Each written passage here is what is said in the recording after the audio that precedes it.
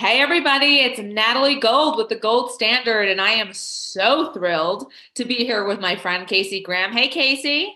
Hey, Natalie, are you fired up? I am so on fire always and so ready, and clearly you are too, my friend. So let me tell you about this super fiery cat on the other end. Casey Graham is the co-founder and CEO of Gravy, the leading failed payment recovery and customer retention solution for recurring revenue companies. Prior to launching Gravy, Casey is known for founding the Rocket Company, an organization that helped church leaders scale their financial leadership and fundraising. The company grew so quickly in the years of his tenure that he was on the Inc. 5000 list 3 years in a row, sold the company, and exited to a venture capital group. His passion for entrepreneurship and bold vision for leadership are the driving force behind his energetic and engaging presence. I'll say, when he's not actively driving Gravy forward, he's spending time with his wife and kids, the best thing ever. A good cigar, Alabama football. Yes. All right. Well, I'm a Buckeye fan, but we'll talk about it. And riding around on a rented tractor. What's up, Casey? What's up? That bio is something special. I haven't heard that one yet. Well, I think, Casey, that you haven't ever heard anyone deliver it with such. That's what it is. That's the thing. That's what it is. I have to say I'm nervous. Why are you nervous? Because you're a lawyer. And so that's the last thing I want you to think of me of. Although, of course, yes, I am. No, I'm scared. I'm scared you're going to send me a bill when we get off the phone. I'm just kidding. Are you sending me a bill? Is that what's happening here? I love it. No, for real. Thank you for having me. Oh, my pleasure. And Casey, look, like it's such a pleasure to be with you. We connected on LinkedIn, which is really an amazing platform. And what you're doing at Gravy is super. And Casey, look, a lot of people want or think they want to be a CEO. They have no clue what that means. Yeah. Can you take us through like your day to day? Yeah. But startup day to day versus today's day to day are two totally different things. And so if we fast forward to today, I spend a lot of time on my job now is external. So most people think a CEO's job is to manage the company. I think 90% of my role and time is external. And what I mean by that is sniffing out opportunities. So for instance, a year ago, Gravy wasn't on LinkedIn. Not one person was consistently posting. It was just this platform we thought was just, where you had a resume. And if you were looking for a job, you went and updated it. And that's what I knew of it. And that's what everybody knew of it 1 year ago. And we started sniffing around, and I got on there one day and saw the content and kind of got sucked in. And I was like, I made a post and I'm like, there's 1,000 people that read a post. I was like, you can't get 1,000 people to read anything. Like that's expensive to pay for that kind of exposure. Sure. And so anyway, sniffed the opportunity out, then went, oh my God, this is huge. And then started digging down that, rabbit hole. That's an example of like sniffing opportunities. That's my, if you had to say, Casey, what's your strength? My strength is the ability to know where the oil is, to know where to drill. And so that's what I do a lot of. And so I spend a lot of, I'm an artist, so I'm more of a creative CEO. I'm a terrible manager of people. Me too. I'm horrible. I am good at leading the organization. I'm terrible at managing the people to get the job done. I'm just not good at it. So how do you make up for that, right? Because we need to manage people. Well, I've had a co-founder that's been my right hand. Her name's Renee, and she's been my right hand, and she's the chief of staff for 18 years. And so every venture that we've gone through, literally starting as interns together after college, we've been together ever since then in every single venture. And so she is I'm the starter, she's the finisher. I'm the vision, she's the operations. I'm the passion, she's the empathy. We can go. It's just literally. I'm looking for a Renee. So do me a favor. If you get a clone of Renee, send them my way because I need. I used to own a website called findarenee.com. Seriously, no way. Because everybody's like, I want a Renee, and I'm like, good luck. But the point of it is that I think together we make up a CEO. Like together we make up like what a traditional, like, I guess, Wall Street CEO would look like. But in and of itself, I'm just an entrepreneur redneck from Alabama that likes to drink wine out of a red Solo cup, and I get in trouble and I hate the rules. And she is somebody that's steady and consistent and stays at, and manages people well and loves people well along the process. And so that's why it works, if I'm being frank. Casey, I think we're very similar, except for I'm a New York girl between New York, LA, but now I'm getting, I'm in Colorado right now. So I'm learning a little bit about your world, which I love. Look, Casey, you went from a very successful venture rocket company, Inc. 5000, sold it, and then started Gravy. So what was the opportunity at Gravy that you saw that you wanted to be part of? Well, I didn't. That's what everybody thinks. I make up, like I'm just sitting there one day and I have all these wonderful ideas. And so really, Gravy came because somebody wanted to buy the rocket company, a private equity group. And, if you're listening to this and you're an entrepreneur, it sounds really sexy to sell your company. It's not. The payoff is great, right? So you get money, but the process to sell your company is extremely hard. Sucks. So they do a letter of intent. And so they say, we'll pay you X amount. And then they get you into due diligence, which is essentially saying, I'm going to get you butt ass naked and I'm going to tell you every single thing that's wrong with you and make you feel insecure and that we're not going to buy it. And then we're going to lower the price on you. That's the Casey version of it. And so I was sitting. Sorority girls who were like, get naked and we're going to circle your fat. Not that would ever happen anywhere, but basically that's what they are. Okay, got it. So that's what it feels like. So within 1 hour, when they were in due diligence, we were sitting across the table, and before I finished my coffee, I lost millions of dollars, and they dropped their offer like significant. And they said, your company's not sticky. And I was like, what the hell does your company's not sticky mean? And so they started going through what's called a churn waterfall. And they started looking at cohorts of different customers and said, hey, this cohort at month 7, they fell off. And at month 19, these people were dropping off. And they started breaking down all of the stuff that was happening for people that were paying on a subscription. And I was trying to go, guys, look at all the sales. And they're going, no. We're looking at like how long people stay and pay. Because when we buy it, that's what we're buying. Right. And so they dropped their price. And so for 2 years, I was mad. So we went back to the drawing board. And for 2 years, we fixed the problem that we solved, which is churn. And it's churn that comes from payment failure. And that's literally that people just, their cards on file. And for some reason, it's happened to you. It happens to me. It happens to everybody, that the bank rejects it, or there's insufficient funds, or you changed your credit card, or you left it at a bar. There's all these different reasons that it happens. And that's why people were going out the back door. So we fixed that problem at Gravy, and fixing that problem at Gravy then became the beginning of now essentially what Gravy is the system, the leadership, the technology, everything we built to fix it at Gravy.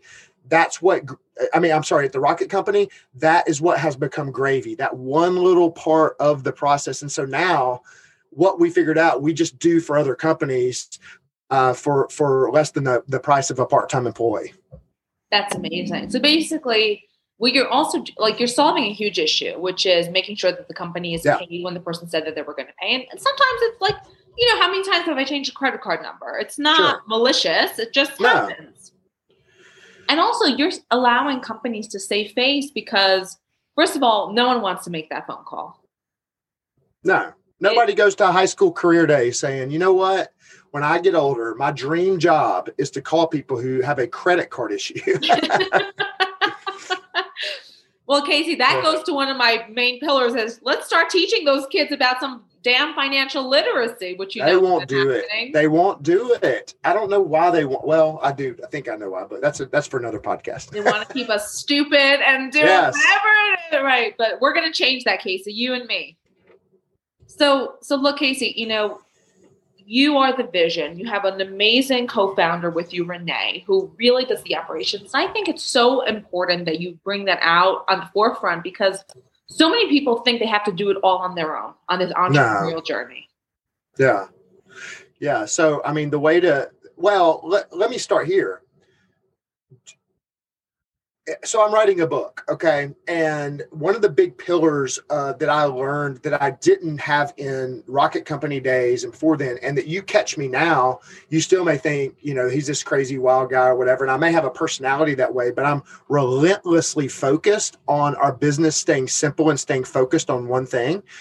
Most people, entrepreneurs, they have vision of the month club, new ideas, wear out their team, wear out their stuff.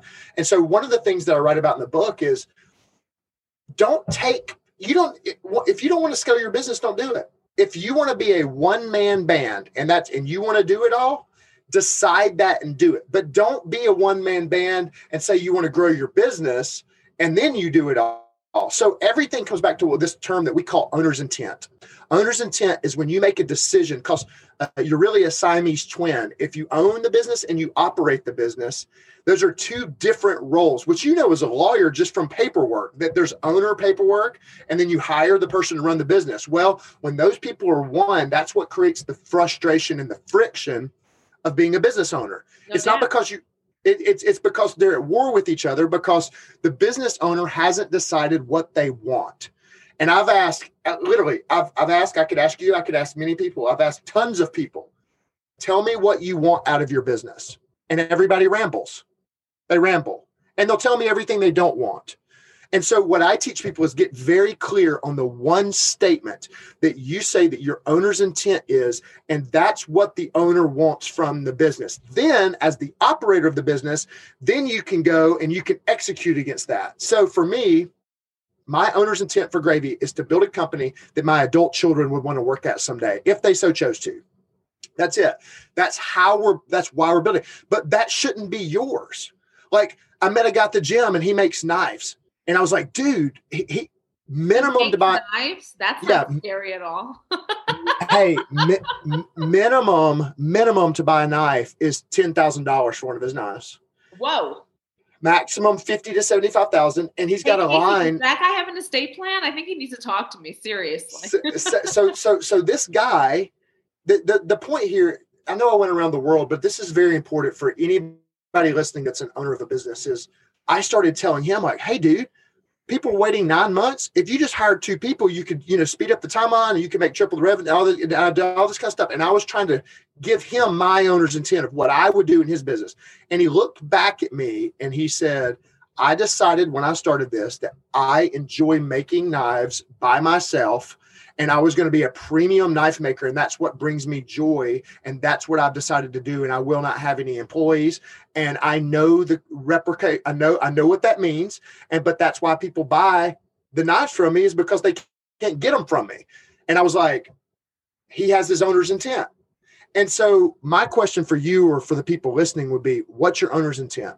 Because out of that, then it answers every other question from your business. And so now for me, to build a business that my adult kids would want to work at one day, it answers the hiring, how we spend, do we raise money? What do we do with our legal? What do we do with all the different stuff? So long story short, owner's intent, very important.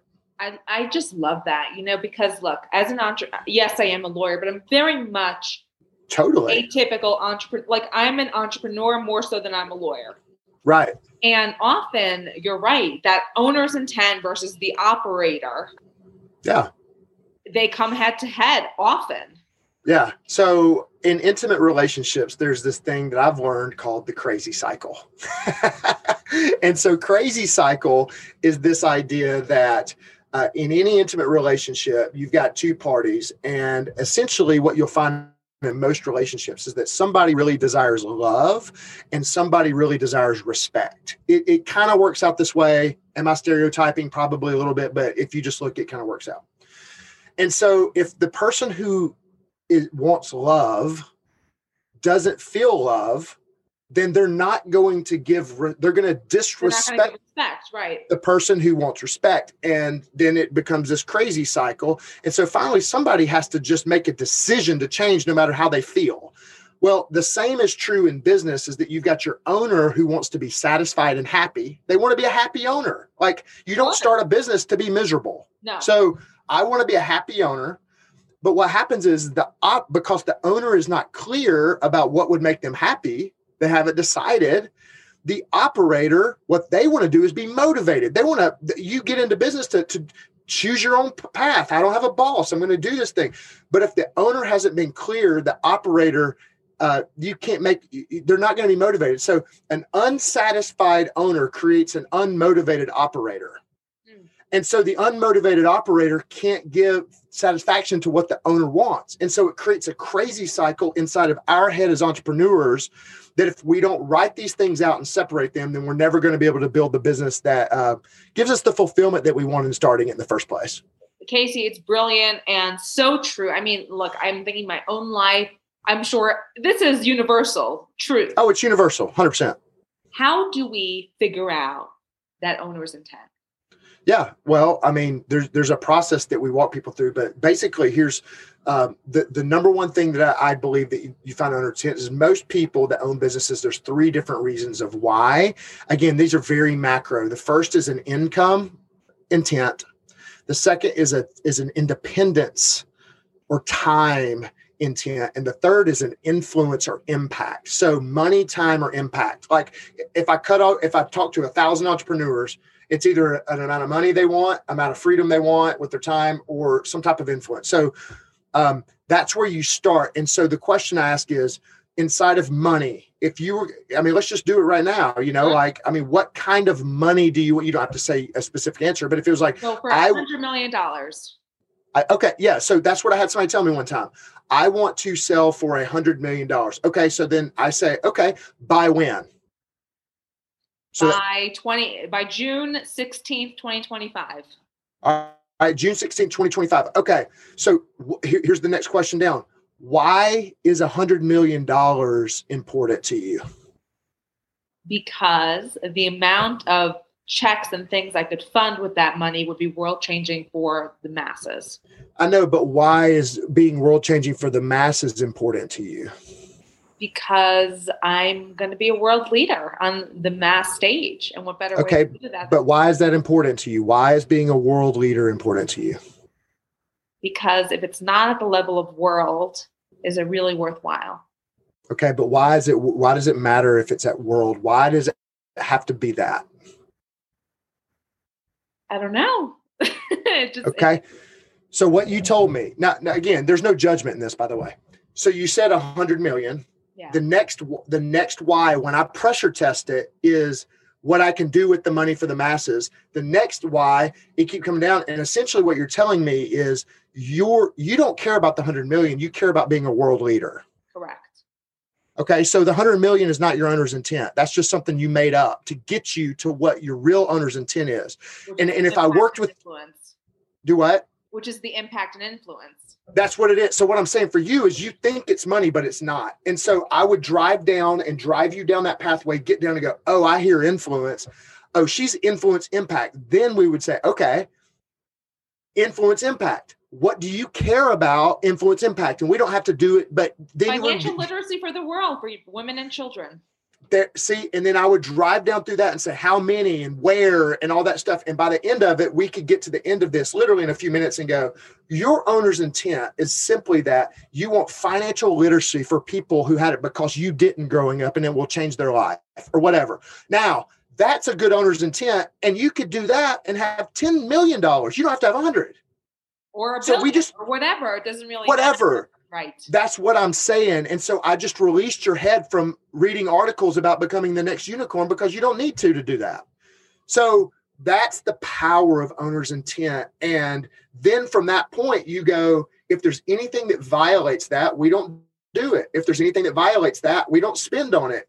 If there's opportunities that come up that fit that, we do it. It's a decision-making filter. It's a financial filter. It's a hiring filter. It's an everything filter. And so that's what owner's intent, that's the power of it. You just blew my mind, and I'm sure everyone watching is going to be so much better. I mean, look, how many years of your life do we spend in that vicious cycle? Yeah. And I call it, do you know what ruins more owners' lives than anything? What? I call it watching owners' porn. So you know what owners' porn is? No. It's basically all the LinkedIn articles that talk about the unicorn and talk about the fundraising series and talk about the success magazine of what success is. And business, the thing that's celebrated in culture is financial success for the business and being known, and it comes from money.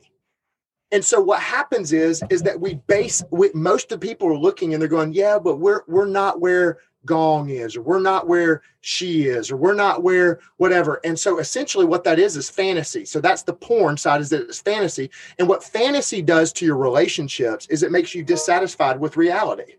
And so you come home to your reality and you're going, I'm not anywhere near there. And that's what creates the mental head trash that allows people to not feel fulfilled in their business. And so that's why I'm saying you got to turn off the owner's porn and you've got to focus down on what your owner's intent is. What the hell are you doing as a CEO of Gravy? You need to be on world stages, my friend.